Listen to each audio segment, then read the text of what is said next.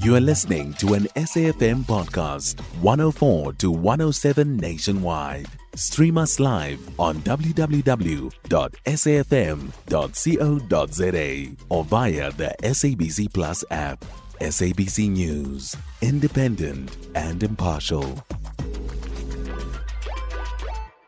The three that we've mentioned were working for the mine, and we are told that they were working in a container that was used as a lamp room. Then they were there, they reported on duty when the incident occurred, and when the mine came in, then they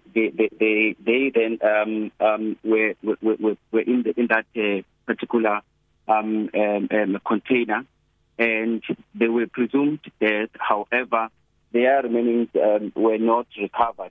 Hence, the court then started this inquiry to find out if anyone should be held accountable and also to declare them dead. So what has the court ultimately found out in this regard through this inquest? The court says that the illegal mining activities that are reported to take place in the Lily mine are the primary cause of the collapse of the mine, because some of the witnesses who testified during the hearing said that illegal activities were taking place, and some of these illegal activities were taking place closer to the pillar, to the crown pillar. And also, the court had during that time that the blasting was also taking place. However, the illegal miners were always making sure that their blasting is done around the time when the illegal blasting was taking place. And also, the court also mentioned that it took into consideration some of the evidence that was delivered by one of the witnesses, saying that a brother to one of the deceased, which is Miranda, was also involved in the illegal mining activities.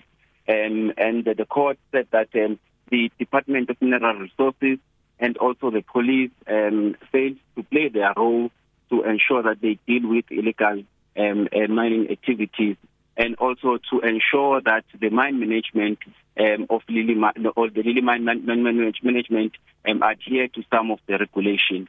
But the biggest question that was raised by the court was the issue of negligence, and that can anybody be held liable or responsible for what happened. And the court said that the employer should have ensured that the any possible risk and hazards are identified. And in this case, the mine management failed to identify and assess the risk of the structure and the safety of the employees. So what does that mean, though, in terms of accountability, Mthobisi? Was there any further explanation to that? As we speak, the court is still handing down the outcome of the inquiry, and we will be able to determine at the end of that judgment whether the mine management should be held accountable. But to what I've picked up during during what I've heard so far is that yes, the mine management failed to ensure the safety of the employees, and also the Department of Mineral Resources has also been identified as one of the people who failed to ensure that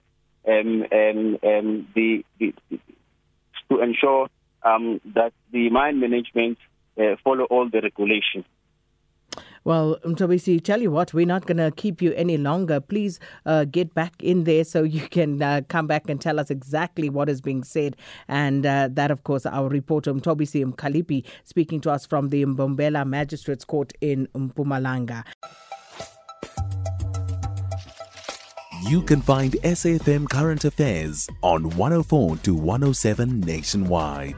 Our podcasts are available for download on all our digital platforms. SAFM, leading the conversation.